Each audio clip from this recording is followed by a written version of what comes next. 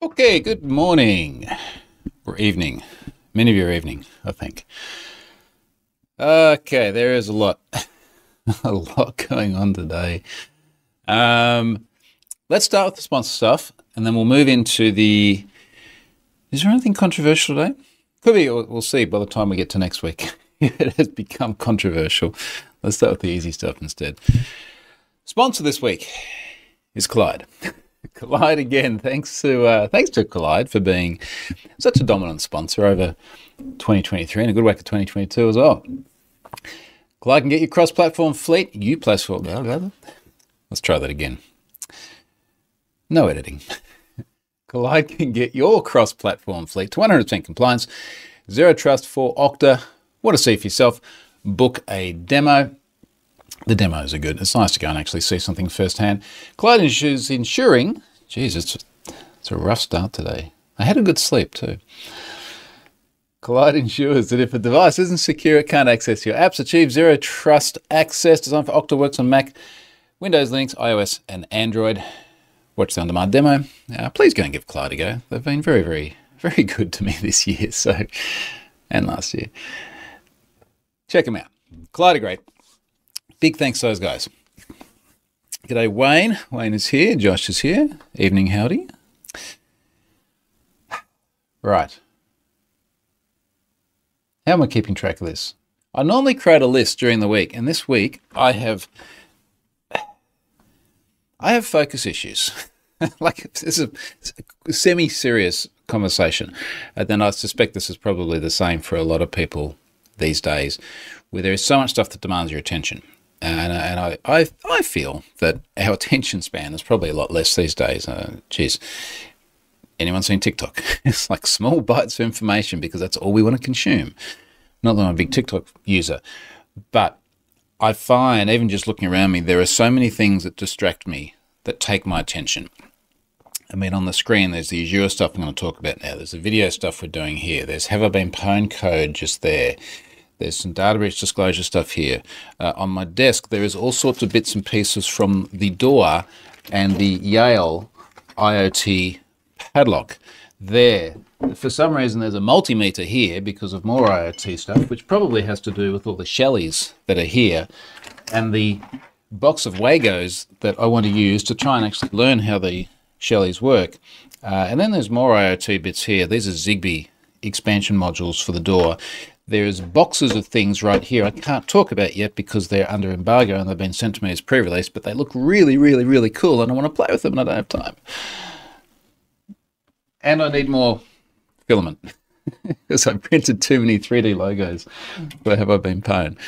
So I just find my attention constantly gets drawn in different directions, and I'm not always that. Oh yeah, and there's a half-completed IoT 3D rain sensor. 3D rain sensor. Rain detect rain in 3 dimensions. 3D printed enclosure for the rain sensor because I want to learn Fusion 360 better so I can print more stuff. As you can see, I couldn't even get through the sentence without being distracted by something else, but I did manage to carve out time today. Let's do everything out of order. I did manage to carve out time today, this week, to do a bunch of Have I Been Pwned work where I had like I lost my mind a little bit. I think it must have been around Tuesday, just constantly getting dragged in different directions. So I did manage to just like to add API-based domain searches.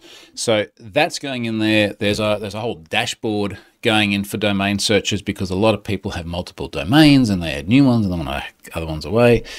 It is a massive rewrite. I wanted to move a whole bunch of stuff from the web application into functions, which is mostly done. I have been testing it over the last couple of days. I've got a big testing thing to do hopefully today. I've got to write a couple of more little features just so I make sure I have parity with the old domain search, which is fine. I've got the blog post to write about it. And then I'm going to wait to talk about this next week, but there is other things a little bit further down the line that I also need to foreshadow. It sounded a bit ominous. Talk about in the blog post. So I have actually managed to get some good focus time, but I do find that I really need to try very hard to tune out the other things. I mean, the door lock is a perfect example. how much time have I wasted on this freaking door lock, which I think I have going pretty well now. It's not on my list. Let's talk about the door lock. Did I finish on domain searches? Yeah. I've finished enough. I'm going to talk about that in detail next week because there'll be stuff launched, which will be great. Now, the door lock. Not on my list, but I have spoken about here many times before. Wayne needs to order some Wagos. You know, as far as I've gotten with the Wagos, I took one out of the box and went, oh, this is cool, and I put it back in. They've been sitting there for about 6 weeks, Wayne. And part of the reason, you'll notice I've got 3 Shellys here that have all got tape or something written on them, except this one. Every now and then a Shelly starts misbehaving, and I'm not sure if it's the Shelly itself or something else. Like, was it bad connectivity? Did it need a firmware update or a hard reset or something? So if it misbehaves long enough, consistently enough, I get the Sparky to flip it out for a new one. So I've got these like partially working Shellys on the desk, and I want to I have this loss aversion of, I don't want to just throw them out because maybe they're still okay. So I want to sort of manually check myself whether they're okay and then decide whether I chuck them out. Which, of course, is a really, really bad ROI because the Shellys are so cheap. I'm going to burn way more value than that in my time just checking them. But I don't like chucking stuff out. I really don't like chucking stuff out. Door locks. So if you recall, I decided, Philip's here, g'day Philip from England, I decided to order the Yale Assure 2 locks from the US rather than the Yale Assure 1 lock, which was available here locally. And there were multiple reasons for that. And I did give it a lot of thought, and I knew the risk going into it. One of the reasons was they look a lot better. They look a lot nicer.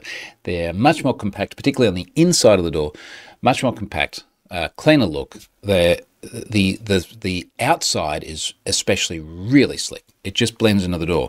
And with the doors we got too, we got these epic, big, kick-ass, dark aluminium doors. And people walk into the house now, and they're just like, whoa, that's... Our Sparky came back yesterday. Our Sparky just about lives here because I keep making him take Shellys in and out. And it was the first time he'd seen it. He's just like, whoa, that is awesome. So it is an epically nice door, and it was expensive. So particularly fitting a lock to, I wanted something that looked really, really good. And the Assure 2 does look great. So there was that. The other thing is the promise of Matter support. Matter, of course, being the protocol that hopefully will be the thing that unifies all the IoT devices and isn't just like yet one more protocol. It'll be something that combines everything together. This is the hope. So it's got Matter support, it's got Zigbee support, it's got Wi-Fi support. They ship with a Wi-Fi module. My understanding was that Zigbee was available now, as I hold a Zigbee expansion module here, and that Matter was coming. Now, this is where things start to go a little bit wrong. First of all, one of the things I learned is these Zigbee modules, these knowingly are from Australia for the version 1 of the lock. And the reason I know this is because when we originally ordered the doors, we also ordered the locks from Australia, and I asked for Zigbee modules because I wanted Zigbee control. So they ordered it all, and then I flip-flopped and said, look, I actually want to use the US ones. And they went, yeah, no problems. We will repurpose the Aussie ones for someone else, but we really can't repurpose the Zigbee modules, so you got to buy these. And they're like $70 each, so they're not too bad. In case you're wondering what they look like, they, if I slip this one out, they look like this. Now, for the Aussie-made Assure 1 locks, they did not come with an expansion module. You had to buy either a Wi-Fi module or a Zigbee module. The version 2s from the US came with a Wi-Fi module already in them. They are physically an exact replica of this. So in my naivety, I was like, I'll just slip this in. And then after speaking to Aaron Powell a bit, my mate who travels in our circles, who convinced me to go for Yale, thanks Aaron, he did discover that version 1 is not compatible with version 2, so these are now surplus to needs. I'm going to need to eBay these or something like that. Once I'm convinced I'm not going to get an Aussie lock. No problems, I've got the Wi-Fi ones. Now I've got a tweet thread going on all this, which I need to update. Where I'm finally at now is using the August integration and Home Assistant. I do have good digital control with the locks. There's a tiny bit of lag compared to Bluetooth, like 1 or 2 seconds, which usually doesn't matter because when you lock the door, all you do is you just press an icon. So it's a physical lock. So you go out through the door, little keypad on the outside, a little Yale symbol, you press that and it goes, it closes the lock, no problems. When you unlock the door, you're normally walking up to it from the street. So you can, when you're 5 meters away, you can go, hey, what's her name on my watch, who I can't talk to by name, otherwise she starts listening, unlock the door. Now, that's where we're at now. I can do the whole thing via the Siri bits, which is awesome because I've got the the August integration in Home Assistant talking to the locks, which is great. And then I'm using the HomeKit bridge to surface them into HomeKit. And now I have them like literally, if I look at my lock screen just here, it's like front door unlocked, front gate locked. And I can just press the icon here or talk to my watch and it unlocks. And it's beautiful. It's beautiful. I love it. The bit which is much less beautiful is the app, which, as I've spoken about before, I'm running on this busted up old iPhone. Busted because our son dropped it. We've all dropped phones and cracked screens before, but it's like $400 or $500 to replace a screen. I'd much rather just hand down my next iPhone later on. He's got another spare at the moment. The app is an absolute piece of garbage, and I've got a Twitter thread just showing how rubbish it is. Now, for the most part, that doesn't matter because we're now unlocking via Siri. The gap is that if we want to set up like pins for other people, let's say I want to set up a pin for the cleaner or something like that, you have to do that either via the app or, as Aaron has done with his version 1, the Zigbee module exposes a whole bunch of other methods on the door lock, including the ability to do things like set pins. That's not exposed by the Wi-Fi module. It looks like only the Zigbee module, but the conclusion I'm starting to draw, and feel free to go into research for me, I don't think the Assure 2 has a Zigbee module yet, just as it doesn't have a Matter module yet. Now, to make things even worse, there is a clear fragmentation where Yale has divested the Aussie business from the US business, and it looks like these two things are going completely different directions. Now, I knew that was going to happen before I got the lock, and I was willing to take that risk. And a lot of my thinking here is that this lock will last until Yale comes along and does a lock that has home key in it. So proper home key where any of us can like have our watch, touch the watch on there, and that's it. That I'm quite certain will be an entirely new lock because they're going to need the hardware to be able to do the NFC style thing. Now, maybe that's later this year or next year or something like that. I can't imagine it would be too long because I think home key is going to become the de facto standard, certainly for eye people. So it's a matter of time. Mark's here. It was great to see you present live last week at AIS Conference, the Association of Independent Schools, New South Wales, here in Queensland. Thanks, Mark, for coming along though. That was really cool. That was, I was saying to Charlotte, we did this event here, and a few weeks before that we did Cyber West in Perth, and maybe it's because we haven't done a lot of in-person events the last few years, but both those events, everyone was like so super friendly and ingratiating and just fun to be with. So thank you for being part of that. You honestly made it a very fun experience for us as well. Ben's here. I like August. Works well. From a guest perspective, anyway.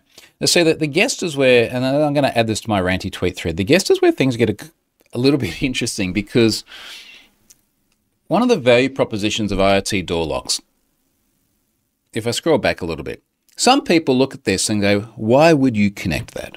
Why would you want to connect your door lock to the internet? And it's a kind of stupid question because it really shows you haven't given it much thought. There are many reasons. A really good example is I don't want to carry keys anymore. I'm sick of carrying keys. I lose keys just as often as I lose my wallet. And as of September this year, when Queensland finally gets digital driver's licenses, I won't be carrying that around either. I will carry my watch, which is hard to lose because it's belted to my wrist, my phone, which I occasionally lose, but then I can push the little thing on my watch and it beeps and I can find it. And unfortunately, every single car has car keys that I have to carry around, but they all have an air tag on them so I can find them. So I'd like to no longer carry normal keys around, which is great. I I would like to be able to know if I have locked the house up. So if I go into Home Assistant now, I should be able to see that one door is going to be locked. I think the gate, rather, is going to be locked. We haven't gone through the gate today. Where are we? I'll put on the front page of Home Assistant here. So I can see front gate is locked. Front door is unlocked. Now I can, and I should do this today. I should get distracted from doing other important stuff and do this. I can go through, Home Assistant update. I'll do that later. I can go through and create an automation so that when we go to bed, and there's a little button we press when we go to bed, turns all the house stuff off. At the moment, if we do that and either the garage door or the carport door isn't shut, then we get the Sonos speaking and saying, hey, you've left a thing open, go and close it. And occasionally we have accidentally left stuff open. This is great for the same way. So I can now start to get that to speak and say, hey, you've left the gate unlocked, or you've left the front door unlocked, which is fantastic. In terms of the guest thing, which is the point that Ben just made, being able to, let's say our next door neighbours, traditionally we have given a set of keys to. Like if we're away and a circuit trips and you need to change it, or a package arrives and you want to leave it inside the door. Yeah, there's the stuff you do with neighbours and friends and things. My parents have a set of keys so they can come and go. The kids, we haven't given keys. I mean, they're 10 and 13. They're normally not coming and going on their own, but now they have a PIN, so they can come and just enter the PIN and get in. For guests, things like the cleaners have had keys, so they can let themselves in and out. We now no longer have to do that. We just give them a PIN. And the very proposition there is that obviously it's easy to revoke the PIN at any time. It's much easier than revoking a key, because really the only way you revoke a key is you change the lock. We can also do things like set hours that the PIN will work. Maybe we only want the PIN to work on a Tuesday morning when the cleaners come in. And it doesn't work on another day of the week, or doesn't work before or after a certain time, or doesn't work on the weekend. So a good value proposition there. Maybe we're expecting a delivery and we're willing to allow the delivery person to either use a PIN to unlock the door themselves, or we remotely unlock it. Lots of good value propositions. I'm not worried about the security of it insofar as I said many times before, the people breaking into the house, the car, this sort of thing, are Yahoo kids who are unsophisticated and have too much time on their hands. It's not the lock-picking lawyer, and it's not the hooded hacker who knows how to get through IoT locks. That's not the problem. My biggest concern with anything IoT related is, what if we inadvertently leave something unlocked, or inadvertently unlock something that we didn't mean to? That's my bigger concern. Okay, where were we? Ben says, I look after my friend's dogs when he's away. I assume it's the same sort of thing. Now, here's where we were. The way Yale does this, and I'm always fascinated to look at, this is the installation instructions for Yale, always fascinated to look at this from the perspective of the target demographic. An IoT door lock, like Yale, let's go and have a look at this. Who is their target demographic? And the way we're going to figure this out, let's just go Yale Assure Lock. We'll go to the Aussie one. The way you figure this out is you go to the website and you see who are the people on the website. Smart Products Assure Lock series. Here we go. And normally what you see when you go to the website, maybe the Australian one is less, how do I say this without being insulting? Less glitzy.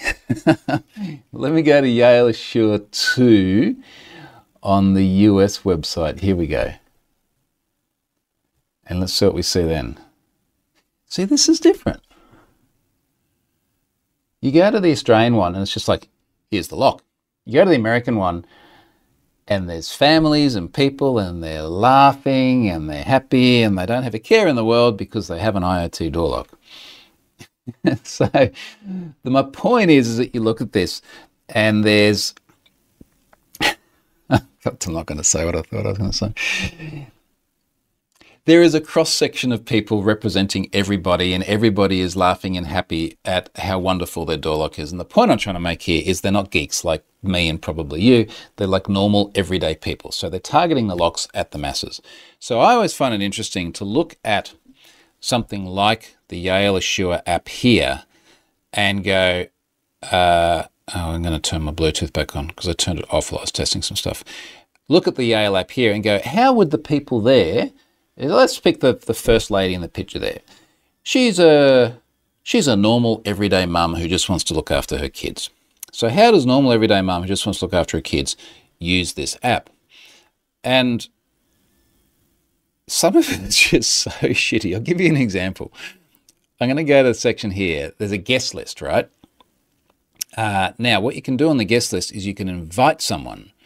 And when you click on invite, and incidentally, this thing feels like it was made in the 90s. I don't know, we didn't have iPhones in the 90s, but it feels like if someone in the 90s made an iPhone app, this is what it would look like. It feels so crusty and old. You go, okay, invite someone, and you have two options here. You can invite them for app access or personal entry code. Now, I was thinking the app would be kind of cool for the kids because then they could have it on their Apple Watch and they would have to be physically present. I think you can make sure that you're physically present and not just Bluetooth, and then they could unlock the door. Now, when you invite someone for app access, you can invite via a mobile number or invite a contact. So I put in Ari's mobile number and he got an invite. And it takes him to the US App Store to download this app. So that's the problem. He's not on the US App Store, he's on the Australian App Store. But because of the way Yale has divided down the world, they've got the app for the Yale Assure 2 is only in the US App Store. You can't get in the Australian one. In other words, if you're an American and you buy one of these and you have a visitor from overseas, they can't get the app. So you can't invite them to use the app. You have to set up the PIN. And setting up the PIN is crusty as, you know exactly what is crusty as. Invite, personal entry code. Who do you want to invite? Actually, who have we got on here already? Why is Ari not here anymore? Damn. Did we knock Ari off? Okay. Invite, personal entry code. First name is Ari, last name is Hunt. And then you go to the next screen. PIN access, always. So then you can do recurring, then you can do temporary. But the problem is to do that, you need to have the mobile app, which you can only get from the US App Store. Anyway, I'm spending too much time on this. Anyway, distractions. Stefan's here. They don't have a care in the world because they haven't tried to pair it with their phones yet. Yeah, this is the people here. It's like they're happy. They have no idea the pain that is about to befall them. Now, I mean, we've all used lots of mobile apps before, which frankly do a good job. I mean, the vast majority of apps I use day in and day out are actually really good. It's amazing when you step back and look at the technology for a moment, how cool stuff is. But this is just a steaming pile of shit. It's really bad. And I got a video down here. Anyway, it is a temporary thing for the moment. Where were we? What's next? The first thing I had on my list here, actually, and I'm not going to name them just yet. I will be next week. Disclosure pain. I have spoken many, many times about disclosure pain, about how difficult it is to do disclosure. And there's one at the moment, and I'm going to be cautious what I say. So the subscribers on my Twitter will know this organisation because I do share more information for subscribers by design, because a bunch of stuff I don't want to just broadcast to the masses yet. There's points in time. So there's a disclosure here where it is a significant corpus of data, and I have a connection to the organisation, and we're having discussions. But the difficulty in we've been talking about this for days with this organisation. I'm saying there is a massive trove of data here. Here are the reasons why I believe it is from your system. Here is a sample of it. I'll give you the whole thing. Here is the information I have about it based on the person that sent it to me. Let's get this ball rolling. Let's get the thing disclosed. Let's get people notified. And it is exceedingly, exceedingly difficult to take the organisation down the disclosure path. Let's say that. And I'm at the point now where over the last couple of hours, I've gone, okay, I have a sizable number of Have I Been Pwned subscribers in this data breach. I don't want to give all the raw numbers just yet. Obviously, I will when it loads. A sizable number. So I've started contacting a bunch of them and going, hey, would you help me do some data breach verification? If you're willing to help, I'll give you the name of the organization, I'll give you your record, and you can just tell me, I'll write the SQL query for you. Select star from users where ID equals blah. Do you get more than one, or do you get any records? Do you get more than 0 records? Yes? Okay, well, what are the chances of that? So for me, it's finding that balance of, I know in my heart of hearts this is legitimate. I know what it is, and now we're just getting it all confirmed. How far do I push this organization to get things disclosed quickly versus recognizing that it's not a good day for them and it's a difficult process? But there's also a point in any one of these disclosures where it's like, look, you're starting to take the piss, by not just acknowledging this and moving on. So I think that we are within about a day of this data going into Have I Been Pwned now. I'm just going to send them all the feedback I got from subscribers. Like, well, here's a whole bunch of responses from people saying, yes, I did use this service. Yes, that is my data. What are the chances that this might actually be legitimate? Anyway, we'll see how that works out. That's it's an inevitable. This is what frustrates me. It's an inevitable outcome. The breach will be loaded. They'll get lots of angry emails from people. They will have to disclose it. They will have to talk to regulators and law enforcement. Like you will have to do all these things. All you're doing right now is just deciding how painful you want to make it along the way. Now, speaking of painful, let's talk about Azure API management and Cloudflare. Actually, I led to that wrong. The troubleshooting process was a bit painful. I actually found most of this really interesting, and it might have been a little while since, it can't be that long, but a little while since I had done a big sort of technical breakdown thread on something. And people love this. I had so much nice feedback from this. So I thought I'd explain the situation, and we can all enjoy this sort of process together. So, Have I Been Pwned has an API. You pay $3.50 upwards, depending on how many requests per minute you want to make, and you get access to the API. Now, it's a pretty simple API. It's whatever it is, /API/breached account /test@example.com, whatever it may be, and you pass an API key which you have previously purchased, and then you get a result back. And there is a rate limit, and the entry level is 10 requests per minute. And then if you pay a little bit more money, you get anywhere up to 500 requests per minute.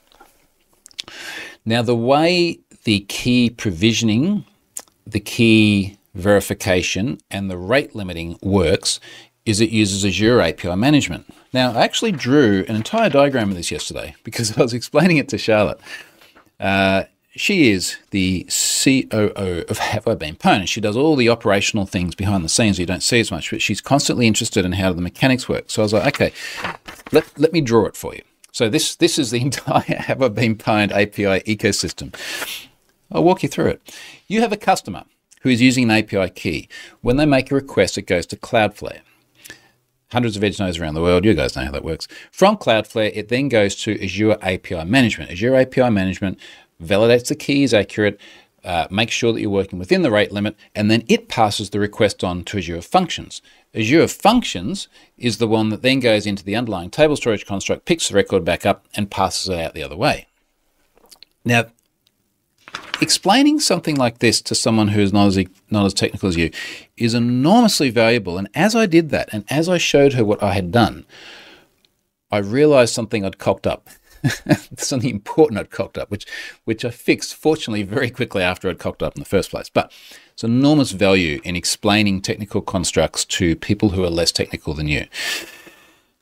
Okay, so APIM, Azure API Management. Now, this is an API gateway as a service. There are multiple tiers in this service. There is a consumption-based tier. You pay for what you use. This is what I started Have I Been Pwned on in terms of the API back in September 2019. I think I rolled this out, maybe August 2019. I started on consumption because my thinking was this is like a serverless functions kind of world where rather than having logical machines of a fixed size, we just pay for what you use. I didn't understand at the time that the APM consumption model was limited to 400 keys. And I hit 400 really quickly and it broke everything.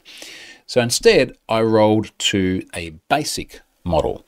And I think it cost me about 140 Aussie dollars a month for a basic model. It is a fixed size, fixed cost. And that was fine. Now, think about what the service does. It needs to intercept every single request that comes through the gateway. Now, how many requests are we doing here? It's in some of the graphs I shared. It's millions a day. Single-digit millions a day from memory. Why do I have so many windows? This is why I keep getting distracted by different things. I definitely have a window here that has... I can close that whole thing. You know what you can do? Chrome, I don't know if you know this, Chrome's got this nice little arrow. You just, you arrow it down like that, and then you type in the name of the tab that you want, and I know that I have my Azure portal open here. Bam, there it is. Okay, so where were we? We're doing, actually going into... Well, I'll come back to the numbers because there's what hits the gateway and then there's what goes through. So everything's going through this gateway and then the gateway has to decide what it does. Now, I shared some figures before that shows that basically there's sort of three main responses that the gateway has. One response is everything's cool and the request just goes through to functions, it executes and comes back with your results. Another one that it has is invalid API key. So someone has used a key that is not valid. Now, why is it not valid? A few different options. Number one, someone typoed it. Number two, probably the more likely one, is that someone's key has lapsed. They have not paid their bill. They have not renewed their subscription. The key has lapsed. It's been deleted. They're now going to have a been pwned with a key that no longer works. Now, I was seeing, I'll probably just go back to the tweet thread on this. I was seeing a very large number of requests per day with invalid keys. So one of my tweets here shows 520, let's call it 525,000 requests a day with a key that just simply wasn't valid. So that's request type or response type 2. Response type 3 is rate limit exceeded. So if you've got, let's say, 10 requests per minute and you make more than one request in a 6-second period, you will get an HTTP 429 and a retry after header. So if you make one request at the one request at the 0-second mark and then one request at the 1-second mark, you'll get a retry after that says 5 seconds. So you've got to wait. Now, in my graph here, 525,000 invalid keys, but 1.64 million rate limit exceeded requests. This is in a 24-hour period. So that's more than 2 million requests in a 24-hour period that never went through to the origin, that really are only there because someone has cocked up something. So either they're using a key that isn't right or they're making too many requests and they're getting 429s. So that's a sort of an interesting analysis of how Gateway works, but that's not how I got to this thing to begin with. Where I got here to begin with is I had an organization reach out. It was a subscriber who was on a 500 RPM key, and they said, we have noticed that things have started to slow down over the last week. And I went and I had a look at the underlying Azure function, and I looked at, you get reports on things like the 50th percentile. And the 50th percentile was something like 45 milliseconds, and it really hadn't changed the last week versus, say, the first week of May. And I went back to them and went, everything's fine from my side. It is obviously you who are the problem. And they're like, no, like it's really slow. So we started to delve more. And I said, tell you what, make a bunch of requests, find a slow one, and give me the Cloudflare Ray ID. So every request that goes through Cloudflare gets a Ray ID. Now, keep in mind, they're doing like trillions of requests a day. Every request gets a Ray ID. If you're on one of their enterprise plans, which they donate to have been pwned, you can then go and pull the enterprise logs, and you can take the Ray ID and you can find the exact request that went through. Now, I do disclose this in all the privacy and terms and conditions and everything. There is logging for a period of time, and I think Cloudflare keeps it for about 6 days by default from memory. So you can go back, you can pull this record, it will show everything from the path that was requested through to what the response from the edge was there any rate limiting, were there any Cloudflare rules, the start time, the finish time, the response time, everything. And Cloudflare was actually saying these guys were right. Like one of their requests took about 60 seconds to come back. And I managed to find the one, and I'm seeing Azure Functions, everything's perfect. Cloudflare, 60 seconds. Like, all right, go to the diagram. There's one thing in the middle between Cloudflare and the function, which is APIM. So I go to APIM and everything looks pretty normal. So the volume of requests looks normal. The utilization looks normal. So there's a capacity chart. The one thing that doesn't look normal is there's a response time graph. And at the start of May, it's about 200 milliseconds, which is interesting because if the underlying infrastructure is doing about 40-something milliseconds, APIM does add quite a bit of overhead to take that key, read it, verify the key, make sure you're working within the rate limit. It's actually a lot of overhead. Started about 200 milliseconds, and then I can see about a week ago, this is all on a tweet thread, the graph's going up and up and up and up until we're getting to the point where it's averaging about 1 second. It's like 5 times longer. No increase in traffic. We hadn't changed any code, hadn't changed any config within that period of time. I think it had been 2 weeks ago we last deployed code, but you can see a very clear uptick. So as I go through this thread, I've got a graph here of the underlying infrastructure. In fact, we can see here that it looks like on average we're looking at about 20 milliseconds response time, which is great, no problems there. I talked a little bit here about the different responses from the APIM gateway, so the 429s, the 401s we just discussed. And long story short, I end up going, well, I think the fastest, easiest fix for this is that you can scale APIM out. So we're on this basic tier. I thought about, do I go up to standard? But just looking at the specs, it didn't look to me like you got more performance per se, but you got like more caching capacity and the ability to scale more or scale out more. So here's what I did. I just scaled out. So same instance, $140, add another $140 next to it. Now I've got 2 instances, and suddenly the response times just plummeted. So everything came down, not just to 200 odd milliseconds where it was the start of May, but to about 70 milliseconds, which is making me wonder what it is now. If I go and have a look at APIM, what has it done overnight? So this, just by adding one more instance, like massively reduced the response times. And in this case, the customer was like, yep, fine, awesome. Like everything is now doing exactly what we were hoping it would do. All right, so if I look at today, APIM is saying the response time is averaging 140 milliseconds. So that's great compared to even a month ago, which was 50% higher than that. So good result. Don't know why. So I am discussing with folks in the APIM team, why has this happened? We're trying to figure this out because obviously it shouldn't, and it does erode your trust in the cloud just a little bit when weird, unexplainable stuff starts happening. Now, mind you, this is stuff I can monitor too. So I am building out my Azure dashboard with more and more metrics that are relevant to the health and well-being of the system. So one of the things I've put on my dashboard is the response times of APIM. I'm going to set up an alert for that as well today. So let's say if it goes up beyond, I don't know, an average of 200 milliseconds for an hour, I'll get an email.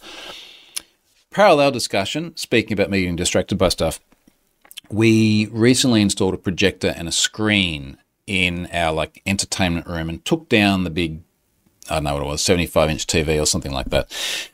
Took that down, and I have a section of wall here where I'm imagining this TV can sit vertically and give me a little SOC. I'd like to have a little SOC, little security operations center that sits there on the wall and have all of these graphs and everything just permanently there on the screen. And then when I walk past, I'd see stuff going up. And then in my brain, I'm going, oh, maybe I could just drive this off a Raspberry Pi or something like that. And then maybe I could use Grafana or something like that to get all of the graphs from combination of Azure and Cloudflare and Stripe and put them all up there. And then I realized I don't have any time. So if anyone knows how to do this or you want to build this, yeah, let me know. I'm going to continue on this story. Let me have a look at the comments here. Do you recommend the services like LifeLock, etc., or do you just recommend keeping your credit frozen with the agencies? Very different depending on where you are in the world. I do think credit monitoring of some kind is useful. I have had that since the 90s, not just for cybersecurity, identity theft, all that sort of stuff, but I want to know what people are asking about me, what information is sent. So I do think something like that is useful. Robert says, very common. I see that almost once a week. I'm doing troubleshooting. I think you're talking about my APIM things. Wayne says, sounds like a routing issue. Maybe. Wayne also says, screen should be on the wall behind you. Would look amazing. Possibly. There is wall space. I'm not ruling it out. I would need to think about what I put on there when, because there's some stuff I'd like to see that I don't necessarily want to broadcast to everyone. So I'd have to think about that. Stefan says, I might have done a ton of Grafana dashboards with Azure in the past. I know that guy. All right. I'll add that to our list, Stefan. All right. So continuing on this thread, I'll fix the problem. Fix the APIM problem. Now, I would actually like to try scaling it back a little bit later, but I'll explain why later. Fix the APIM problem, but I started having this flashback, which is in the very early days when I first launched the API just ran in the same web app as everything else, monolithic app. And I noticed that I started to get abuse to the app that I wasn't happy about. I've blogged about all this at the time. So I put a rate limit in app, and the rate limit was one request every 1500 milliseconds. If you did more than that from any given IP address, then you would get an HTTP 429 response. And all of this happened in app. But what started to happen is that people they'd get 429, they'd just keep hammering away. And that the problem with that is that even though 429 was being returned, my app still had to process the requests. So my app is doing all this legitimate stuff and all of this illegitimate stuff as well. And I have to keep scaling and paying based on the illegitimate stuff. And I had a flashback to that because if we have a look at what's happened here in let's just say yesterday on APIM. Yesterday, APIM did 4.5 million requests. And I know that about 2 million of those were a combination of 401s, unauthorized, and 429s, too many requests. So approaching 50% of my traffic is stuff that shouldn't be going there anyway. And that 50% of traffic is taking resources from APIM. It's causing me to have to scale things out. And that's hitting my bottom line and it's hitting everyone's performance. And I wonder if I can go back to my graph, my chart here, and I can push those requests from APIM back up to Cloudflare and respond there. So I made Cloudflare rules. Now, this is super cool. It's available in Cloudflare Enterprise. You can go through and create an edge rate limiting rule. So I created a rule here for invalid API keys. So the 401s are kind of easy. When someone uses an invalid key, it will always be invalid. An invalid key never becomes valid. You cannot rehydrate or reactivate a key. All you can do is create a new key. This is literally the way it's all configured in APIM. So if your key expires, for example, because you haven't paid your bill, and then you go through and you pay your bill, you get a new key. It's different value. So I went through and I created a rule. Now, this rule did have a problem, which I later had to fix. I'm not going to get into that now because it's embarrassing. But I fixed it quickly after I explained the chart to Charlotte. So effectively, if a request comes in through Cloudflare and it is to one of these API paths, when it has the same header value of HIBP API key, so one of the things you can do here is say the request comes in, look at an attribute, which is the header value. I want to increment the counter when the response status equals 401. So in other words, if someone is requesting the API and they're getting 401 back, I'm going to start a counter. Now, the last part of the rule here says that if that counter hits 10 within a 1 minute period, so if someone has made 10 requests that have resulted in a 401 within a 1 minute period, then we're going to block any future requests for the next 5 minutes that match that pattern, and we're going to block them and come back with an HTTP 429 and a response body that says, you've sent too many unauthorized requests to the API, try again soon. So this is really, really cool. Like if we think back to the chart here, we're saying instead of replying here, where I've got to pay and you're consuming resources that are taking capacity away from other people, push it back up to Cloudflare and block it there. Now, I later on got a lot more aggressive on that because I went, as I just discussed, like there's never a time where you get a 401 and then later on you send the same key back and don't get a 401. It's always going to 401. So later on I said, as soon as you have one request that results in a 401, then for a duration of a day, you get blocked, which is fine, That was the longest I could do, a day. And it was kind of interesting to see, when I go through and I look at my dashboard now in APIM, in Azure, look at the APIM dashboard, and I can see that the number of subscription key invalid requests is coming down to, it's going to round to just about 0. Still got a bunch of 429s. Now I did the same rule for 429s. And the rule there effectively says, I loosened it off a little bit, but if you have 20 429s within a 1 minute period, then block for the next 1 minute and also return a 429 and we'll have a retry after header. So let's say you're on a 10 RPM key. So you'll make request number 1 goes through fine. Request number 2 you make after 1 second, you get a retry after header that says try again in 5 seconds. But you don't wait 5 seconds. You keep going, you do this 20 times within a 1 minute period. Then Cloudflare steps in and says, okay, now you're going to get a 429 with a retry after that says 60 seconds because you're getting blocked for 1 minute. Now you can try and make another request 20 seconds into that and your retry after header says 40 seconds. It's not sliding, so it's fixed. It's just this 60-second block.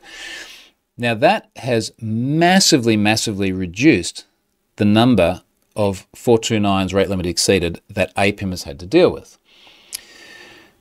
It also caused a drop in the number of successful requests going to the origin, and this had me stumped for a bit. So I got my chart, and I was looking at my chart and going, why, if I'm blocking based on 429s, which were blocked anyway, am I seeing less traffic on the origin? And what I realized, and the subscriber that had the initial problems actually helped flag this because they're a pretty heavy user. What I realized is that the semantic intent of a 429 is that you have made too many requests, and the retry after header says you must now wait this long before you make the next request. So the idea is that you wait before you make the next request. But what a bunch of subscribers are doing is they're not waiting. They're just like, YOLO, more requests. Hit. And eventually, let's say we go back to the canonical sort of 10 RPM situation. You've made a request number 1 at 0 seconds, request number 2 at 1 second. So rather than just waiting that 5 seconds until they get through to the 6-second period, they just keep hitting. They might have, let's say they do it once every second. They get 429 at 1 second, 2 second, 3 second, 4 second, 5 second, and then at 6 second they get a successful response. Every one of those requests that results in 429, APIM has to process and deal with, and I have to pay for. So what's happening now is that because they do it too many times, rather than being able to still make 10 requests in a minute, but they might have 50 429s in there, what's happening is they're getting blocked at the Cloudflare level for another full minute. So they're getting no requests at all going through Cloudflare for the full minute afterwards, and that is reducing the number of successful requests going to the origin. Now, I was very worried I would wake up to a full inbox this morning. I thought people are going to get pissed. I'm going to get tickets. I'm going to have to link them through to the thread and explain it and ask them to politely reduce the request rate. 0 tickets when I wake up. So that was a pleasing result. Now, a couple of my really heavy subscribers did actually pick this up yesterday, and we're having some discussions with them. and frankly, I just got to think about kind of how hard-nosed you want to be on that. Like how many times should someone be able to break the rate limit without getting some sort of a penalty, and then how long should the penalty be? I think that's something that we're going to tweak a little bit, but maybe I just need to reinforce a little bit more that you really need to try and stay in the rate limit, otherwise it's going to be detrimental. Okay, let's see what the other comments here. Wayne says, switch that via Stream Deck button. This would be the screen. If I do a screen on the back wall, could do. Also, the bokeh effect would make it hard to read. True, except when I do this, see how everything in the back starts to come into focus, and then it goes out of focus. So if I was to walk away from the computer for a moment, and then it starts to focus maybe back there, you're not going to put sensitive stuff on the wall like that. The whole point is not to put sensitive stuff on the wall. Ben says APM tracking would make an interesting dashboard, and it would. It would. There'd be a lot of really cool stuff to put on the dashboard. But, like to be specific about it, there are some graphs, particularly in Cloudflare, related to security controls that I don't necessarily want other people seeing. There are graphs related to Stripe and revenue, which I don't particularly want to blast on the back wall. There are probably other things in there as well. Disputes, for example, from Stripe that it'd be handy to walk past and see, so I know if there's stuff that needs actioning, but I don't necessarily want to put there. I also suspect that a glowing white screen on the back, could do dark mode. Cool, could do dark mode. I was going to say that'd be a bit too harsh on the eye, but all right, I'm taking this on board. This is good feedback. It's interesting. I'm tempted. I don't have time. Do you want to come and visit, Stefan? If I fly you down here, would you sit there and build my dashboard for me from Iceland? Where do we end up on this thread? I think that pretty much covers everything. I'm going to keep delving into this. Charlotte asked me last night when I was explaining all this, she's like, do you actually enjoy doing this? I was like, yeah, this is actually kind of fun. Like I have something that's a massive amount of time and investment and interest, but it's actually fun when I don't feel that there's too much pressure. Now, for example, we've had times where something has broken. A perfect example is Azure Functions, the keys that you can have on Azure Functions, Microsoft, and these are keys that we give to enterprise subscribers. Microsoft rotated all the keys, not deliberately, but apparently there was this like edge case due to resource exhaustion. So if the function had resource exhaustion, the keys could get rotated. So suddenly the likes of Mozilla and 1Password are calling me up going, hey, nothing works anymore. That's not fun. I don't enjoy that. And it's solely on my shoulder at the moment too. That's not a lot of fun. Stefan's keen. I think Wayne's like, shit, I'd do that. I'd come to Australia. Ali, interesting story. The line between use and abuse can sometimes come down to intent, which is tricky to ascertain from behavior. Got me thinking about my own API. And I guess just the fun thing is having a project that's popular and does have a lot of traffic and a lot of visibility. You get to see all these use cases, which I certainly, Have I Been Pwned got exceedingly popular very quickly for some reason. So I've always had to deal with this to one extent or another. But it's certainly a lot more interesting than Hello World. Stephanus, well, software developers love Lego. We like building stuff. That's true, but I've got that Ferrari Lego, the one that will match the Lambo and the Chiron back there, which I have built the gearbox for, and that has taken me about 9 months, I think. I haven't been able to get back to it. Software developers also like IoT and other random crap that's on the desk here. Ben says, every time I release an app, someone tries something strange that I never would have thought of, and it breaks every time. I've got a few different weird things on Have I Been Pwned at the moment that break, that I just didn't expect. And it's not necessarily people trying to break it as well. You know, if we look at all of these 429s and things here, this is not people trying to do the wrong thing. This is just people not really having thought through the best way to build their software. Give me an example of what's breaking, and this is still something that needs to be fixed in my domain search. .ad, which I think is Andorra, and .cd, TLDs, maybe CD's Congo or something like that. You can't do domain searches on those at the moment. And the reason you can't is those are reserved extensions. And somewhere in the pipeline of the Azure function, I need to allow those extensions. And the reason they're causing a problem is because they appear in a GET request in the URL. So at the moment, domain searches for those fail. But apparently I don't have like a lot of Andorran users, and it's not been a problem. But that's just sort of like weird, glitchy stuff. Anyway.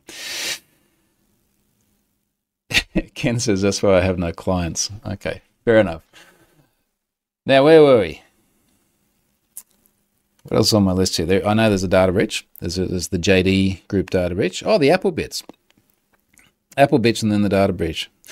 The Apple stuff, I'm a PC guy, PC, laptop, but I have an Apple Watch and an iPhone and an iPad, and I use these very, very extensively, and particularly as an independent, I'm always carrying them around. And I was thinking last night, we were walking back from dinner, we walked out to dinner, I was thinking my work hours are basically my waking hours, and that sounds a little bit dramatic, which it kind of can be at times, but I also love what I do, and I do a lot of fun stuff amongst those work hours, unless it's door locks.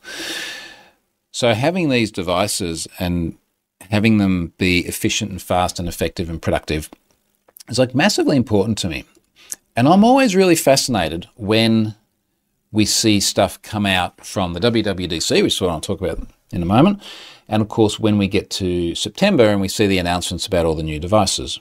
And I do tend to be an early adopter with these things. They're tax deductions. That's a good excuse. So I woke up the other day at 2:30 in the morning. And this is what happens to me sometimes when I've got a lot on my mind. Namely, it was that domain search stuff that I just wasn't getting time on. And my brain was like, you got to wake up and do stuff. So I got up.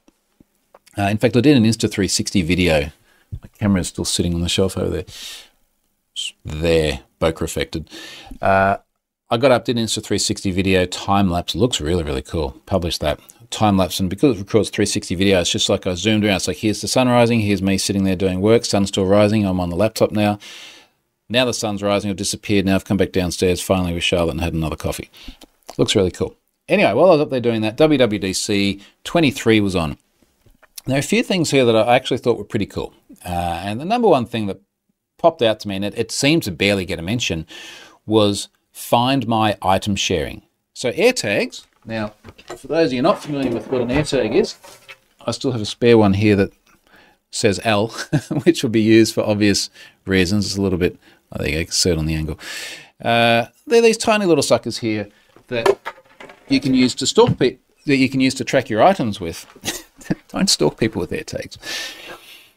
You can use to track your items with, but one of the shortcomings has always been that it pairs to one person. Now, we're all in a family unit. Charlotte and the kids and I are all here as a family plan. We share app purchases and home kit and all the rest of it together. You couldn't share an AirTag. So I've got an AirTag in each of the cars. So if ever it gets stolen, there's some trackability there. Also, if we're parked in like a massive outdoor car park, you can find your car again.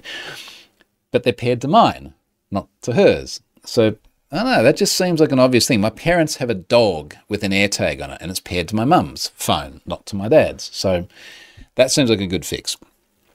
Seeing some comments just here which I'll look at, and then we'll come back to the iThings. Stefan says, if it's anything like the compression issue with the cache reserve, it's typically that you can't configure those TLDs in Azure. Maybe? I don't know. We need to work that out. Ali has a MacBook Air next to his TV, which has an Apple TV. It's nice that I can quickly cast, and the NBA is never it off. I think that's probably an American sport that is always somewhere, if I got that right. Now, other bits and pieces here that I thought were really useful. Adaptive audio. That sounded interesting. So that my AirPods are sitting here on my desk. I use my AirPods Pro 2 a lot with phone calls and things. So it seems like, I'll just read the wide description here. Say goodbye to that awkward moment, fumbling for your AirPods button when someone starts talking to you. A new adaptive audio feature for the AirPods Pro automatically senses when you're speaking to turn down your music. That sounds pretty cool. That sounds pretty cool. Now, mind you, you've still got to be there talking to someone, assumably face-to-face with AirPods in, which always feels a bit obnoxious, if I'm completely honest. But at least if you're like out walking and someone comes up to you and says something and start a conversation, that'll be neat. Mac OS has got Sonoma coming. I'm not a Mac OS user, but I do know that that wallpaper looks exactly like Windows XP. And how they did not see that, or did they see that, when they're designing it is beyond me. But that was the first thing I saw about it. Like, I'm just looking at the hashtag and looking at the tweets, and people like, hey, look at how much Sonoma looks like XP. So good on you, Apple. CarPlay. I think CarPlay has gone unloved for a long time now. We use CarPlay on our AMG Mercedes. I don't have it in the GTR. I don't have it in the McLaren. I really, really wish I did, because I use it really extensively, and it forces you to put your phone away because you just got everything on the screen. It feels like it's gone unloved. There's an update here where someone else in the car with you can control your CarPlay. So yeah, let's say I'm driving and I got the phone plugged into CarPlay, and I put the phone inside the armrest so it's out of sight. Charlotte can sit there with her phone and control the music. Little thing, seems good. I'd really like to see much more major refreshes, but it's a start. AirPlay in hotels. I cannot tell you how many times I've been in a hotel and I'm trying to get, let's say, a movie from my phone or my iPad onto the TV screen. Now, there's the cast option. You know, you go on a hotel TV and it's like, go into here and you can cast. And you go to this URL and you put in this code, and then it doesn't work. Consistently. This happened in Perth the other day as well. So I literally carry around an HDMI cable and an adapter to be able to plug either a USB-C or lightning cable into my iPad or my iPhone, so I can try and watch stuff on the hotel TV if I just want to have a quiet night. I'd like to see like native Apple AirPlay support, because what do you got to do these days? You basically got to support Android and iPhone, and that's it. Name drop looks cool. So it looks like you can hold your phone next to someone else's phone that you might meet. Let's say meet them at a conference, or it's another parent or something like that. You want to drop your details. You hold your phones together. You can drop your data over. It seems like you have some flexibility as to what personal attributes you actually share with them. So that looks neat. Customizable call screens. Now this is going to get interesting.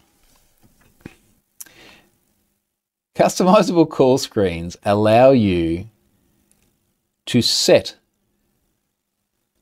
the way your photo and your name appears when you call someone else. So think about it like this. You give me your phone number, I call you, what I will inevitably do is I'll put my standard use it everywhere profile photo on my call card, and then you put your name there and you can make it whatever color or font or whatever you like, so that it's personalized to you. You can use an emoji, a memoji, when you call out. Which sounds fine until you think about it. And I wasn't sure if this was the case to begin with, but now I actually understand what it really means. Yes, this is you, the caller, setting the image that gets sent to the person that you are calling. Now, of course, my mind immediately went to all the weird shit you could do with this. So, I will admit, dick pics were the first thing I thought of. Not because I want to do it, but I can see people doing it. I can see them picking things that are deliberately offensive to screw with other people. And as immediately as I started saying, so I know my son is 13. I feel these are pretty responsible kids, but I see the way him and his mates talk. I can just see this sort of thing happening. Now, later on, I delved into some of the other details someone sent me. There's a bit in there about looking for the device can try and identify adult-related material and censor that. But it's a whole bunch of stuff that might not be explicitly adult-related, which could be highly offensive to the people that you're sending it to. And keep in mind, there are a bunch of people out there that all they want to do is be as highly offensive as they can. Now, maybe they pick something of a racial nature or a sexual stereotype nature, or something that's not easily going to be picked up by the AI looking for the naughty photos. I just think that there's going to be a world of pain there. And that's before we even get into the spammy, scammy stuff. What is to stop someone, Mr. Scammer, from saying, well, my personalised calling card is going to be the Commonwealth Bank logo, and it's going to be in yellow, so it looks just like the CommBank. So there's that. Impersonation. What's to stop you from using someone else's photo and setting someone else's name, and then you call? It's not clear how they're going to be able to control that yet. And then to make it really, really interesting, I'm going to quote this here because I haven't finished watching it all yet, but I started watching the keynote later on. It says, posters will appear for calls placed via third-party VoIP apps too. So if you're building a third-party VoIP app, because there's a whole SDK and everything around this, or if you're using a third-party VoIP app, such as in a call center, you can set the image that appears when you call the other party. Now, this is the way I'm reading it. It's hard to imagine it is going to ship in this way without controls to stop everything from dick pics through to scams. But the way it reads at the moment reads like it's going to get really, really interesting. That's cool. Good industry. Good industry to be in at the moment. We'll see what that ends up looking like. I can't imagine it's going to ship this way. Not the way I understand it anyway. Let's see the comments here.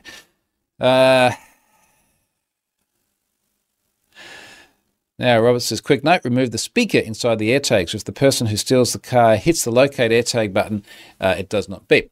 Which of course, ironically, and I know people do this, but the speaker is also there to try and help protect people who might be being stalked by someone who's placed an AirTag in their handbag or somewhere else in their items of personal things, which is kind of nasty. To be completely honest, I worry a lot less about cars being stolen. I was reading a Facebook group. I'm on one of the AMG Facebook groups yesterday, and someone had their car stolen. And someone in the comments said, I just out of curiosity, like, how did it get stolen? And the person said, well, someone came into the house early in the morning, took the keys and drove away. We have a safe. Every single key religiously goes into a safe, and it's locked in the safe. And I cannot begin to tell you how much more comfortable I feel about this. We've got tradies downstairs right now because that's our life. And even if they were bad people and they just wanted to totally go to town, they cannot take the cars because the keys, definitely not even on me, are locked inside the safe. Makes a really big difference. So I'm much less worried about that. Could they steal it while we're out? Yes, possibly. Are they going to capture the rolling codes from the keys and replay them? I think highly unlikely with those vehicles. If one of those things did eventually happen, insurance, we get a new one. Like, I'm not stressed about that. This says, grab an Enon E20 for CarPlay in any car. Great stuff. Yeah, but that's not necessarily going to put it on the screen either. I just feel like if you don't have first-class CarPlay support in the car, it's just never quite the same. Wayne says, will Apple scan the image? So I think this is on, what's the right term here? Personalized contact posters. I got the impression that it would be scanned on device. So when we say Apple scan the image, I got the impression it's a little bit like that CSAM scanning where there are known hashes of material and it's scanned on the device and compared to the hash rather than being sent to Apple. Apple has carved out a very good niche for themselves, I think, as a security-centric, privacy-centric organization. Stephen says, looking forward to a screenshot of Scott's call poster. Well, mate, maybe I'm going to use a call poster of the photo of Scott I'm going to use when I call you. And that's a good question too. Can you customize your call poster depending on who you call? Because maybe the call that you make to your lover is different to the call that you make to your mother. There you go. Who knows? James says, like the new blue check mark in Gmail that immediately got abused. I did think for a moment that we need extended validation, personalized contact posters. But we are back to the whole topic of how do we do verification in a digital world? Extended validation obviously didn't work. Blue check marks mean nothing.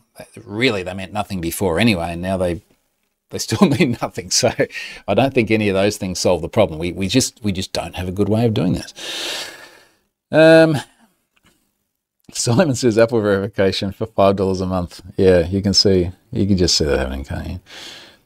Ali, given that you have to own an Apple device, any abuse report could be linked back to the device. That would make it pretty expensive. Yes. That's always the risk. Other than the fact, picking an example here, my burner Apple device, the one with the broken screen that I'm using for Yale, you can obtain an Apple device and create an account that you can have not personally identified back to you. So if you were the nefarious type that wanted to track someone with an AirTag, you would surely do that. Don't stalk. Okay, first of all, don't stalk people. Second of all, don't stalk them with an AirTag linked to your own personal device that personally identifies you.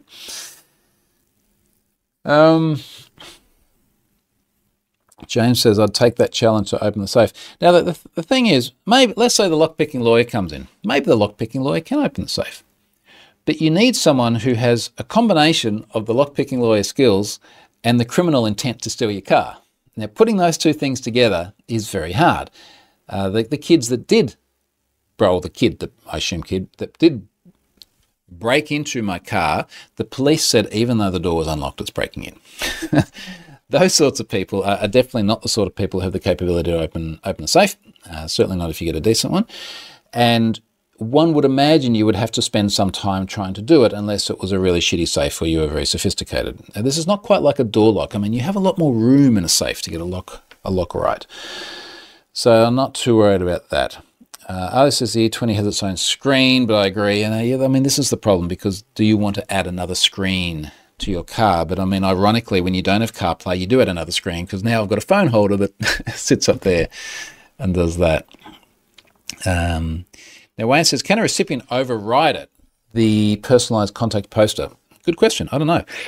I don't know the answers for this. I really don't know, but I'm really, really curious. And of course, in the most Apple way, we've got Craig Fettuccine, Craig is the last name I can't pronounce, standing in front of this big wall of all these beautiful looking contact posters, smiling people, nice fonts, mix of languages. Apparently, if you're Japanese or Chinese, they can do the vertical text. There's something here that looks like it's in Hindi. Everyone's there. They're all very happy. Not a single dick pic. And I think that is probably not reflective of what the reality will be when this thing ships.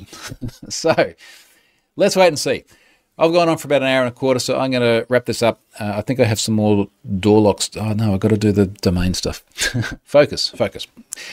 Wrap this up. Next week, I will really hopefully be talking about all the new domain stuff which has launched, and then some of the things that will be coming as well. So super excited about that. Thank you for joining in, and I hope this has been fun. See you next week.